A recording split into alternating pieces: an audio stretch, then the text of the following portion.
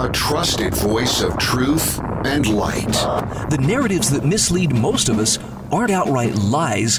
They're the deliberate omission of facts that could give us a more complete picture. And a rally point for those who've accepted the reality that they are not sheep. The world needs your leadership, and the essence of leadership is using your influence wisely wherever you happen to be standing. This is the Brian Hyde Show. Hey, welcome to the show. I am very happy once again to welcome my fellow wrong thinker, Eric Peters from EPAutos.com.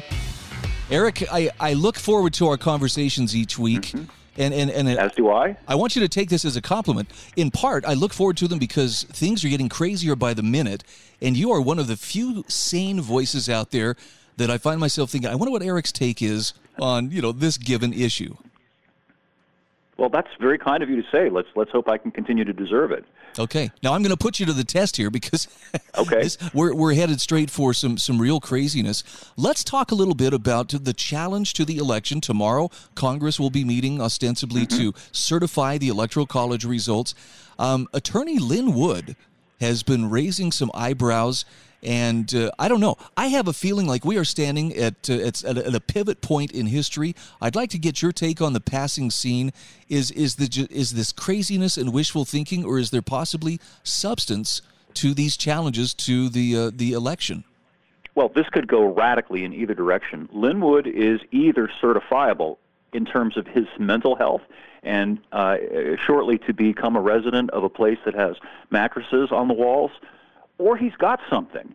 The man has literally put his professional credibility on the line, and more so than that, potentially his financial security. Because if what he has been alleging is false, if he can't produce information to back it up, the man's going to be sued into the poorhouse. So I just stand back at this and marvel.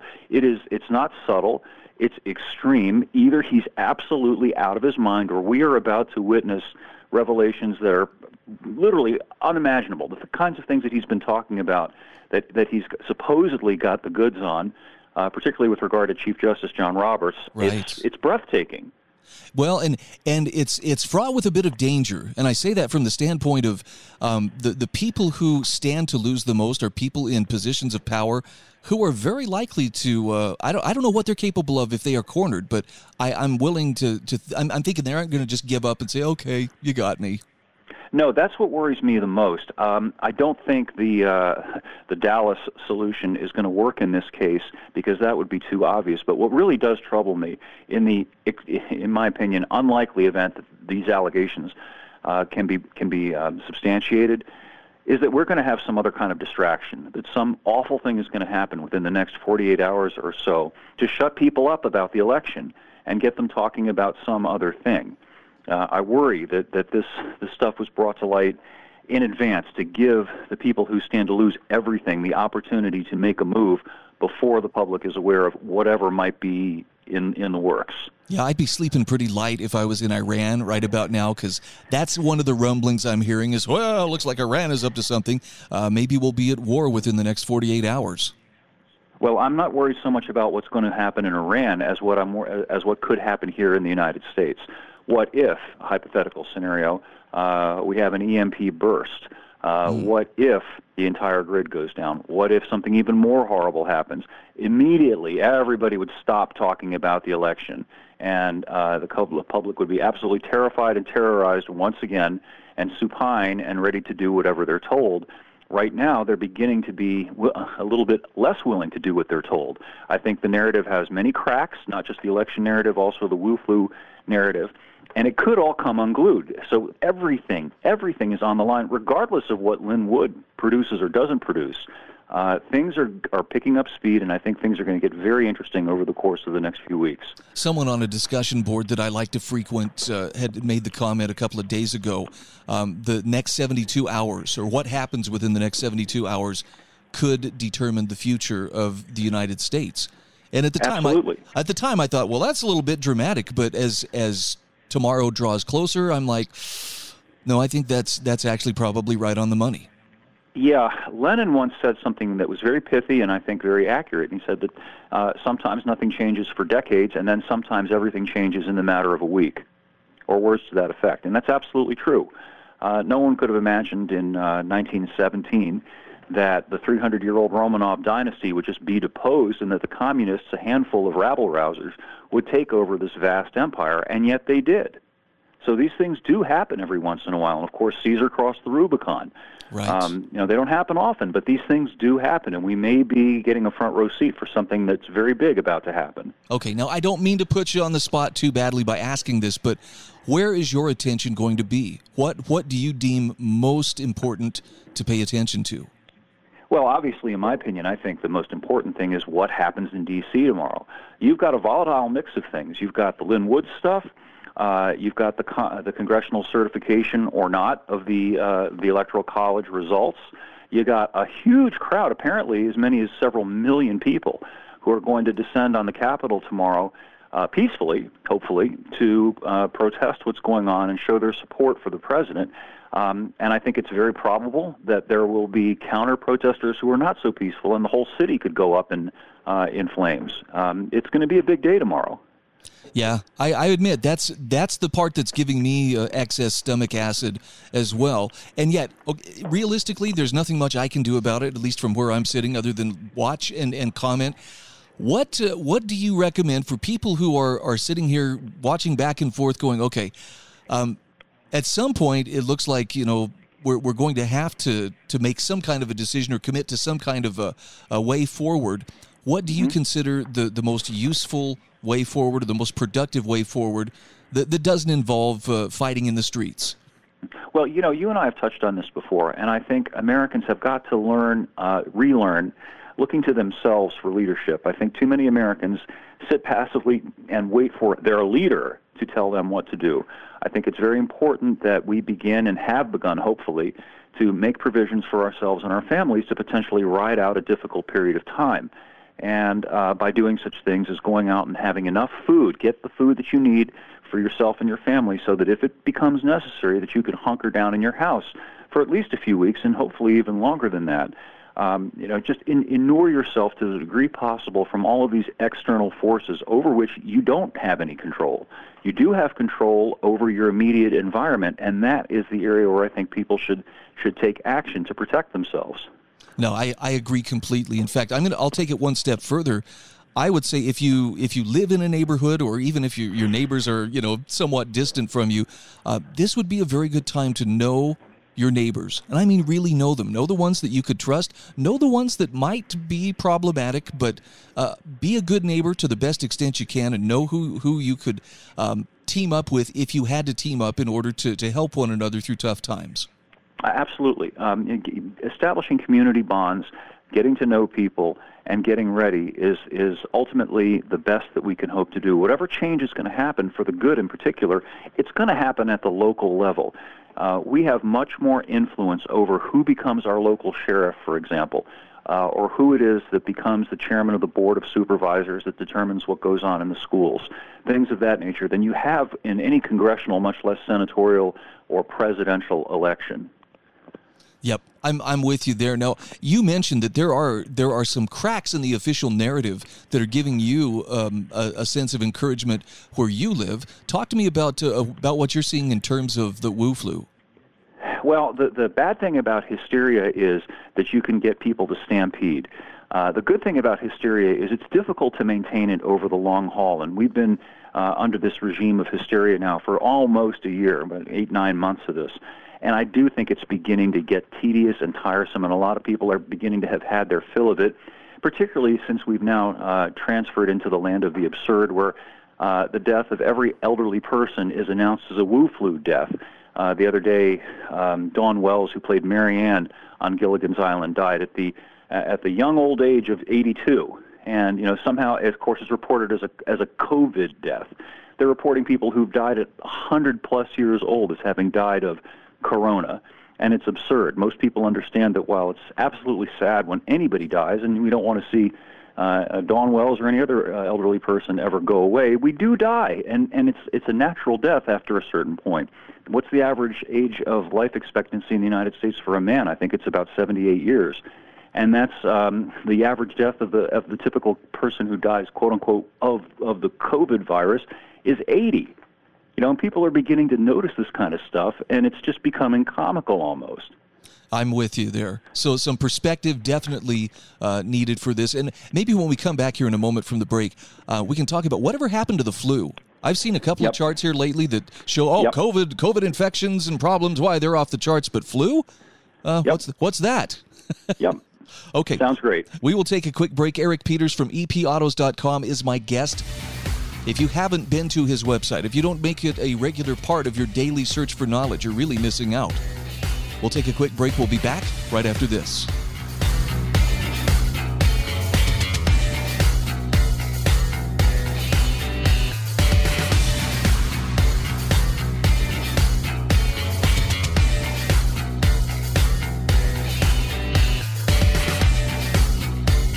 This is The Brian Hyde Show.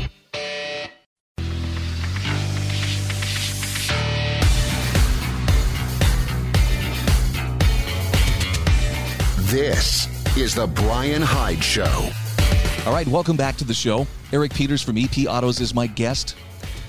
Eric, I mentioned as we were going to break that I'm seeing charts, and this is primarily on Twitter. It's from organizations like the American Institute for Economic Research, among others, who have closely followed, the official narrative of COVID and everything. That they've been very good at picking apart some of the inconsistencies. One of the big ones is, COVID and COVID-related deaths seem to be off the charts, or at least the way it's being reported.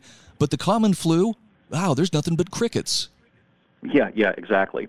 Now, I have not confirmed this yet, but I briefly scanned something to the effect that the total number of people who died over the course of this past year, over 2020, was about the same or slightly less than the number of people overall who died in 2019. So, make of that what you will. It's very clear to me that the case count, the death count, is being grotesquely and deliberately exaggerated to instill the maximum amount of fear.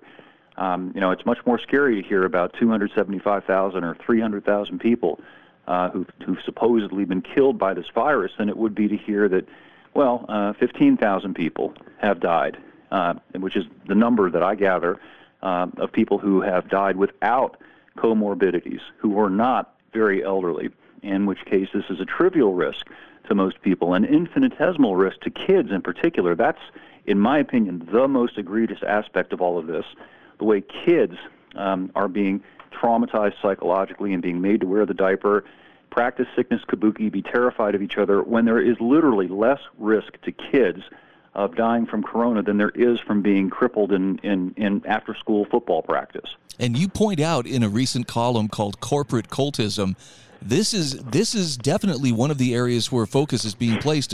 We got to teach the kids. We got to make sure the kids know, their place. Talk to me about why is it that corporate America is so invested in this sticking to that narrative, wear the face mask, do what someone in authority is telling you. Why are they so vested in this? I think it's because they're vested so much in the government. Nominally they're still private corporations, but they are so entangled with the state that they, I think, have become identified with the interests of the state. If you look at, for example, the car business now has fallen all over itself to embrace this insane electric car agenda. And they've done it because the government is mandating electric cars. So they figure, if the government's going to mandate our market, mandate that people buy our products, good for us. We'll focus on that, and we'll tell everybody how wonderful the electric car is. And that scales to all of these other woke shibboleths, including this business about the Wu flu. They no longer have any independent mindset that's focused on their customers or on the free market. They have become part and parcel of the government nexus. Yeah, I have to admit, I did some Christmas shopping last month at Cabela's, which is one of my favorite stores. I mean, come on, this is everything out. It's the best toy store around. But I was looking at some of the things, like the little stickers on the floor that had Orwellian sayings like, standing 6 feet apart, we're together, or something along those lines. And it was just like, love is hate, war is peace, ignorance is strength. Sure. I was just like, this is right out of Orwell. Sure, and how about when you walk through the aisle of the grocery store and you have to listen to the, instead of the former music that you listen to, now you're listening to injunctions about practicing social distancing and thinking of the community. Whatever happened to businesses providing the goods and services that we want, and spare me your political agenda, please.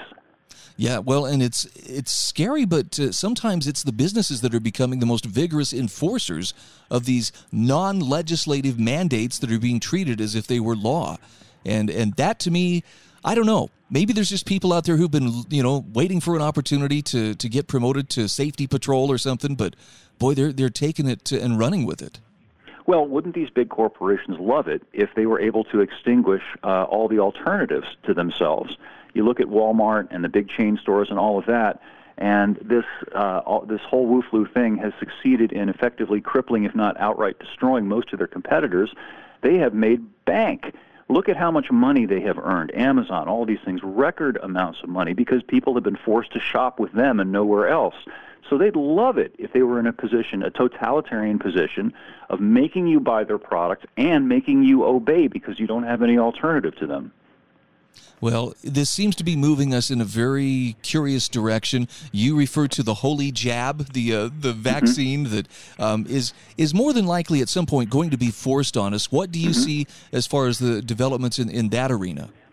Well, I use those terms for a very specific reason, and it's not just to be a comedian. I consider this whole thing to be literally a religious, a cultic movement in which faith in the sanctity of wearing a porous holy rag is somehow going to protect you and protect others from the unseen death that's in the air. And you have to genuflect before the cult leaders who was Pope Fauci the 15th, as I describe him, and so on. But yeah, I think that they're going to use the same techniques that they've used to coerce the wearing of the holy rag to enforce the getting of the holy jab. They will do things like require you to produce a vaccine passport or evidence that you've been vaccinated in order to travel. This is already happening. A number of airlines are doing this. And I think it could get potentially a lot worse than that. It could be such that you can't shop unless you produce evidence of your up-to-date vaccineness or get a driver's license and all of these other things.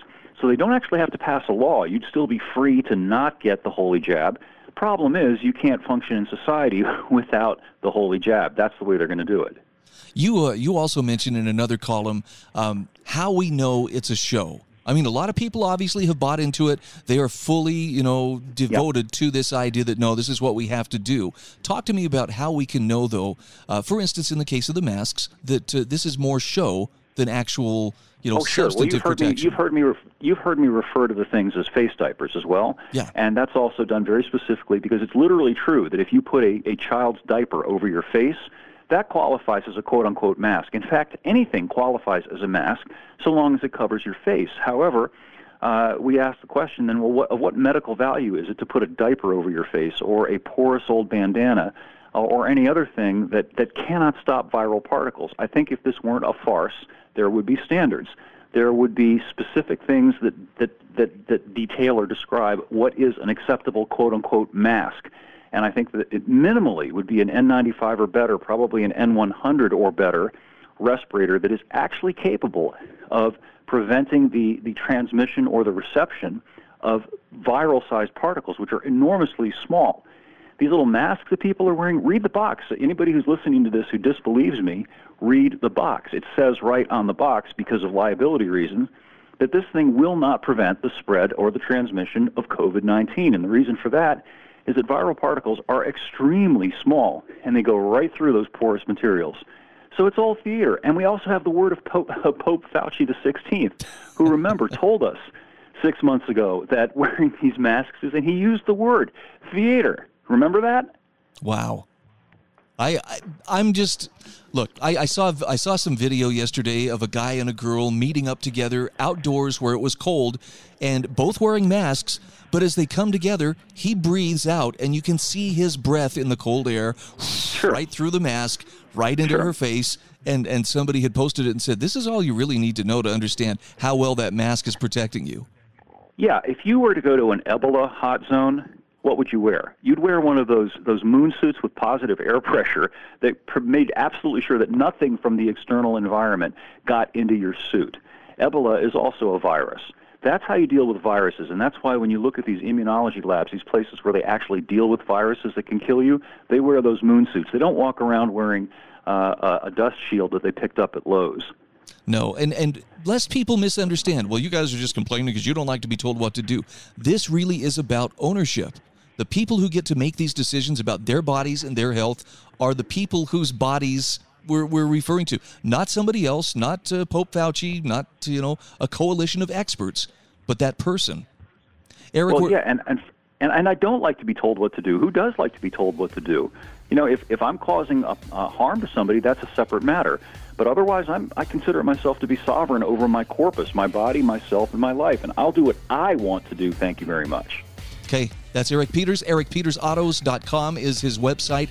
Eric, great to talk with you as always. We'll touch base again next week, and I'm sure we'll have some Brian. Interesting things to cover. We will. This is The Brian Hyde Show.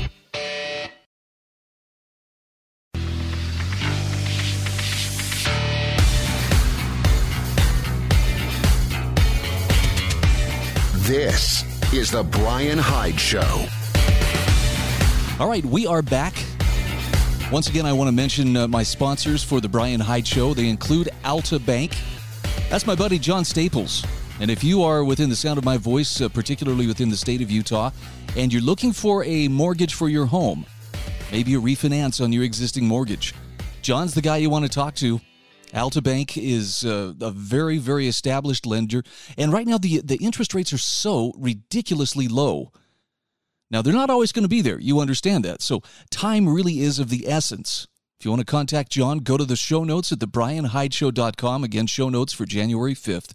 Right at the bottom of the page, there's a contact link where you can reach out to him. Tell him thanks.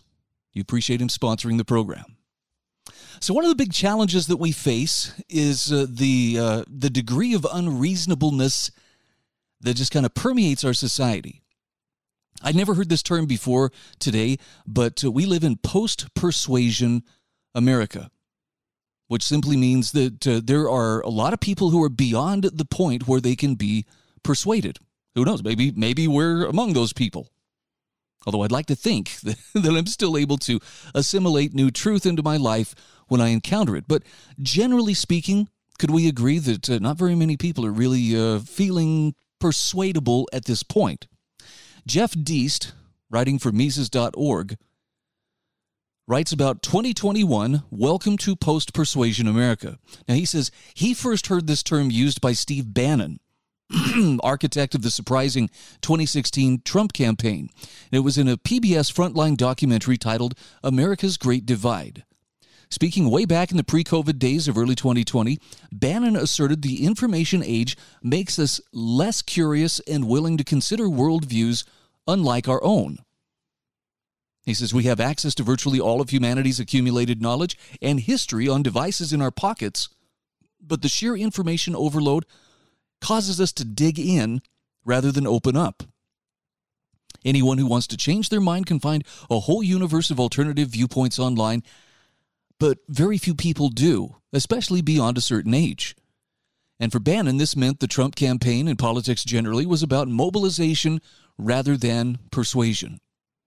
Now, because we can always find media sources which confirm our perspective and biases and dismiss those that don't, the notion of politics by argument or consensus is almost entirely lost. And no matter what our political or cultural perspective, Deist says there is someone creating content tailored to suit us as stratified consumers. Thus, liberals, conservatives, and people of every other ideological stripe live in vastly different digital media worlds, even when they live in close physical proximity. Now, he says this overwhelming amount of curated and segregated white noise comes at us every day, from 24-hour news to Facebook, Twitter, and YouTube. Idiotic platforms like TikTok and Discord vie with video games for the attention of our children. And all of it leaves us numb and exhausted. Our attention spans suffer. We slowly lose our aptitude for deep thinking and serious reading. We attempt to replace wisdom and understanding with data and facts. But because information is so abundant and readily available, it becomes worth less and less. Information is cheap, literally. Isn't that interesting? I see great truth in what Jeff Deist is saying here. Now, he says, for our grandparents, knowledge was analog and it came with a price. Gatekeepers in the form of media, universities, libraries, and bookstores acted as editors and filters. Walter Cronkite, the most trusted propagandist in America, delivered one version of the news every night. The local newspaper did the same every morning. Even just 30 years ago, it was often no easy task and no small cost to obtain books and literature not easily found in local or university libraries. So if someone today wants to read Austrian economics, for example, a particular boogeyman of Bannon, they can do so virtually at no cost other than time. They don't even have to leave home. Their smartphone in their palm holds a lifetime of reading and learning in just this one discipline. No physical books, no college, no tuition, no librarian required. And then he poses the question, so why don't more people do it? And the short answer is most people are beyond persuasion. Now, Jeff Deist says, look, this doesn't mean we should surrender to the forces of economic illiteracy or give up trying to win hearts and minds for political liberty. On the contrary, he says we should redouble our efforts to cultivate anyone interested in civil society, real economics, markets, property, and peace, especially those under 30. But this is not a numbers game. He says we should focus on those who can be reached, not some mythical majority. Our task is to reach some people narrowly and deeply, not a majority of people superficially.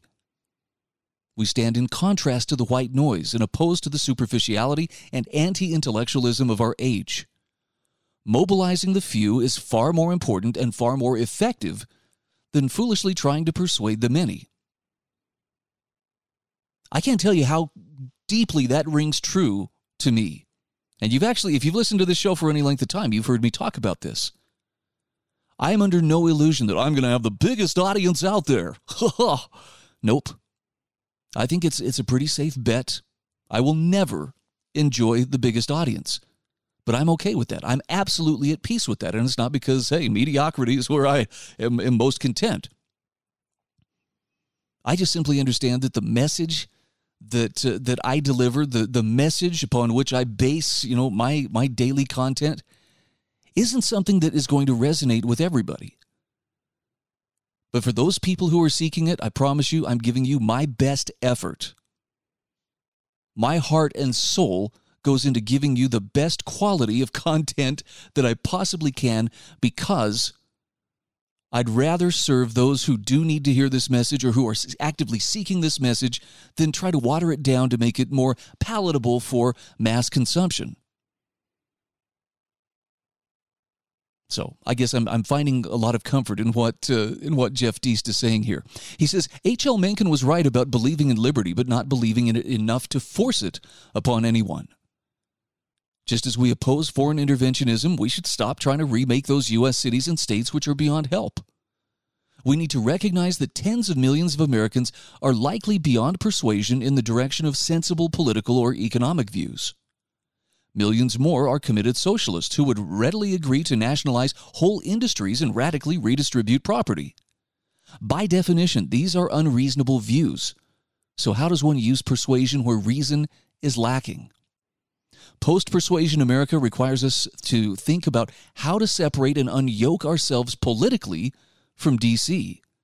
Our immediate future lies in hard federalism, which dovetails with the soft secession, which is happening already as millions of Americans vote with their feet. Mobilization and separation, not persuasion, is the way forward. So says Jeff Deist. Now, I'm thinking about this in practical terms, and it takes me back to something I've touched on a couple of times here in the last few days. It's an alternative to the idea that we've got to just be out there fighting it out in the streets. I know Representative Louis Gohmert from Texas made a comment last week which just sent shockwaves through the pundit class and through some members of the political class. Oh, the talking heads. They were just incensed that somebody could say something that, like he said. And here's what he said. He said, by the courts refusing to take a look, to actually hear the case and examine the evidence of election fraud, he says the message that they're sending is, if the courts won't adjudicate this, we're going to have to adjudicate it ourselves in the streets like Antifa. Now, he was not advocating for violence. What he was explaining was a very unpopular truth, which is when the jury box, so to speak, has been nullified from the sides of the court to where the courts are like, nope, we're not going to touch it. What other recourse do you have? I know you have you can always shut up and just take it. That is an option. But for a lot of people, that's an option that's unacceptable. I'm not going to just shut up and take my eventual enslavement or the enslavement of my children or my grandchildren. Now, that doesn't mean that the default is, well, therefore, we got to get out there in the streets and get your pitchforks and your guns and your assault rifle and blah, blah, blah. No, that acting like Antifa doesn't solve the problem either. But that's that third solution, and this is something that Jeff Deist has touched on before, mobilization and separation. I don't know what the end result looks like, but I know there are people voting with their feet, and I would be absolutely willing to do the same. Building a little enclave, if you will, of like-minded souls who can cooperate voluntarily rather than being forced by, some central planning bureaucrat. Yeah, that sounds a whole lot better than slugging it out in the streets. I don't know a nice way to put this, so I'm just going to put it as delicately as I can. You know what I really want more than anything? I just want to be left alone. Leave me alone, leave my stuff alone, let me choose my way forward peacefully, and I will do the same for you. Unfortunately, there are people who just can't leave others alone. And when they reach the point that they're using violence to accomplish their means, well, that's where defense, self-defense, comes into play.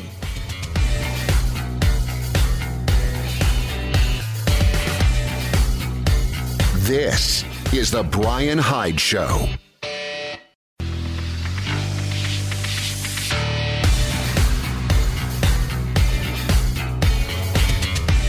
This is The Bryan Hyde Show. All right, once again, welcome back to the show.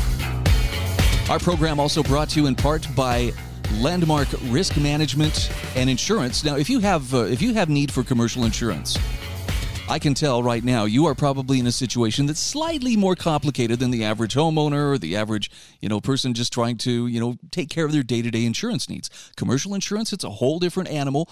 And at some level, you are probably asking yourself, do I really have all my bases covered?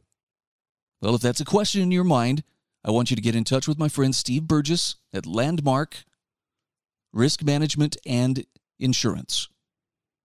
He can take it from there. He can answer your questions. He's an extremely trustworthy guy, and I'm proud to have him as a sponsor of The Bryan Hyde Show. You can get a contact link at the bottom of today's show notes at thebryanhydeshow.com. So, we were talking about how do you deal with people in the age of post-persuasion America? How do you deal with people who are beyond persuasion? And this can take a lot of different approaches, okay? It's not just political. Saw a great article by Bryan Caplan. This was published on everythingvoluntary.com. Sorry, I had to double check. If I'm going to send you to the website, I might as well send you the right one. And yes, there is a link to this in the show notes. The article is titled, "My Hands Are Clean." And I want you to hear how he handles, the people who are beyond persuasion who nonetheless are accusing you of something. He says, suppose someone accuses me of being a pickpocket. I respond, I have picked no pockets, therefore I am not a pickpocket. My accuser could naturally retort, oh, yes, you are. I have video evidence of you picking pockets on 3 separate occasions. Now, he says, what would you think, though, if my accuser instead declared, well, there's a lot of pickpocketing in the world. You've personally done nothing to stop it. That makes you a pickpocket. Now, Bryan Caplan says, I submit this is an absurd and unjust opinion and position. You lead with a baseless accusation, then, instead of apologizing, you use Orwellian redefinition to label virtually the entire human race as pickpockets. In the end, you've divided humanity into a teaspoon of noble anti-pickpocketing crusaders and an ocean of vile pickpockets, the majority of whom have never picked a pocket in their lives. I think you probably see the parallel he's making here, right? He says, this is exactly how I view most modern accusations of racism and sexism. Imagine the anger a typical white male would provoke these days by announcing, "I am utterly blameless for whatever racism and sexism exists in our society." Indeed, many people would take this very sentence as proof of the announcer's racism and sexism. To so react, however, is absurd and unjust. He says you don't have to crusade against pickpocketing to avoid being a pickpocket, and you don't have to crusade against racism to avoid being a racist. And you don't have to crusade against sexism to avoid being a sexist. Just keep your own hands clean. What could be more obvious? Now he asks, doesn't this view lead to self-satisfied complacency? As soon as you ask that question, he says you're in the vicinity of the noble lie. Telling innocent people they're guilty is more motivating than telling innocent people they're innocent. So we should falsely condemn people to spur them to actions. He says, in the words of Nietzsche, whoever fights monsters should see to it that in the process he does not become a monster. Ooh, anti-fascists. You may want to revisit that one. Nietzsche aside, Bryan Caplan says it's far from clear that preaching near universal guilt spurs people to action. Consider this alternative appeal. Sure, you're an innocent bystander, but wouldn't you rather be a hero? Maybe, just maybe, he says you can motivate people to do good without slandering them first.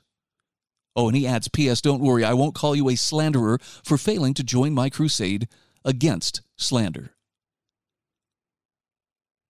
I don't care who you are, I guarantee at some level you have been accused of sexism, racism, or if you're a woman, or if there's some degree that, okay, you're not a white male, so you're not automatically 3 strikes, you're out. How about we just accuse you of privilege? Oh, you and your privilege. I love the way Bryan Caplan approaches this. Just because I'm not crusading against racism or crusading against privilege or crusading against sexism doesn't mean I'm guilty of any of those things. Keep your own hands clean. What could be more obvious? And the sad thing about this is it's not just, political activists that are doing this. Churches are jumping on the bandwagon. Everybody wants to virtue signal. Be careful how you throw those accusations around. I like the inspire, don't require approach that he suggests. Sure, you're an innocent bystander, but wouldn't you rather be a hero? That does a lot more to motivate people, or at least to motivate me, to consider whatever he has to say. All right, one final thought. This, too, landed in my email inbox, courtesy of everythingvoluntary.com. If you haven't subscribed, I would strongly recommend check them out because they have got some phenomenal material. This is one from Kent McManigal, Being Neighborly and Responsible. He says, I may have mentioned that we have a lot of wind here. Yesterday was one of those blustery days, but today wasn't bad, so this afternoon I got out and was picking up some of the trash that always ends up in my yard, snagged on cacti, mesquite, and yucca, and just laying on the ground where it happened to stop. Well, among the litter was an Amazon Prime bubble pack. But it hadn't been opened, and it wasn't empty. It apparently had blown off someone's porch and ended up in my yard, disguised among the scattered debris. He says, I looked at the address and saw that it belonged to the house next door, so I took it over and handed it to them. Now, he says, this wasn't the house of the neighbor I get along with. These are the neighbors I've had trouble with since before they actually moved in. But he says, I was nice, friendly, and returned property they didn't even know they'd lost. Now, before you think he's going to break his arm for patting himself on the back, listen to what he's trying to spell out here. He says, I am far from the only person who would do the same. Most people would return that package. But he says, why do some people imagine that the whole world needs to be based on how bad people act? And specifically, the point he's making here is he says, this is part of how I know liberty works. It's still in my best interest to do the right thing. Even if I'm not exactly on the best terms with the people I'm helping, it may be repaid or not, but it's still the best thing to do. And I would just point out, in his defense too, nobody coerced him. There was no threat. Well, if you don't take this to them, you're guilty of, stealing their property or something like that. Whatever he needed to govern his actions or to motivate him to do the right thing and return this to the people who were missing it? That came from within. That was voluntary. That was an authentic act on his part, as opposed to a coerced act, with the threat of a ticket or, perhaps some other legal ramification hanging over his head. It reminds me of the speech that Alexander Solzhenitsyn gave to the Harvard class back in 1978, A World Split Apart.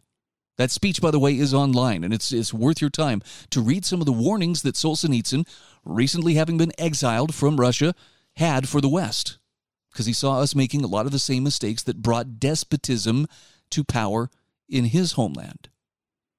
And one of the things he talked about was the kind of moral mediocrity that allows tyranny to flourish and allows evil to flourish. I don't even think he referred to it as tyranny. He flat out experienced evil. He referred to it as such.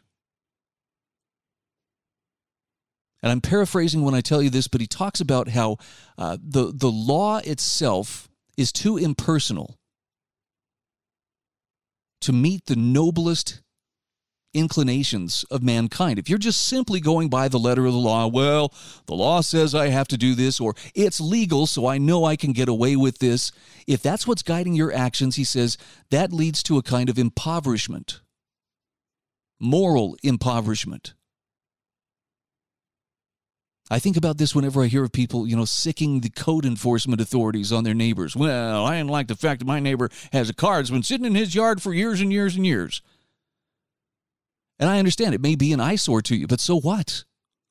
Why would you bring thuggish state force into a situation where if you really have a problem with it, why not go and talk to the neighbor yourself? Well, it's easier to just, call somebody who'll come out there flexing the arm of the law, threatening legal consequences, possibly criminal consequences, so that I can get my way. Do you see the point Solzhenitsyn was making? Can you see the point that Kent McManigal is making? Liberty isn't just the freedom to do whatever you darn well please. It's the freedom to do the right thing, even when it's sometimes hard to do. And I think that's something that we miss out on. People who will do the right thing, even when it's the hard thing to do, those are the kind of people who are capable of self-government. People who, for whatever reason, believe that everybody has to be forced to do the right thing under every circumstance, yeah, they're the ones who are saying there ought to be a law. You can guess which one is in the majority in our society today. This is The Brian Hyde Show.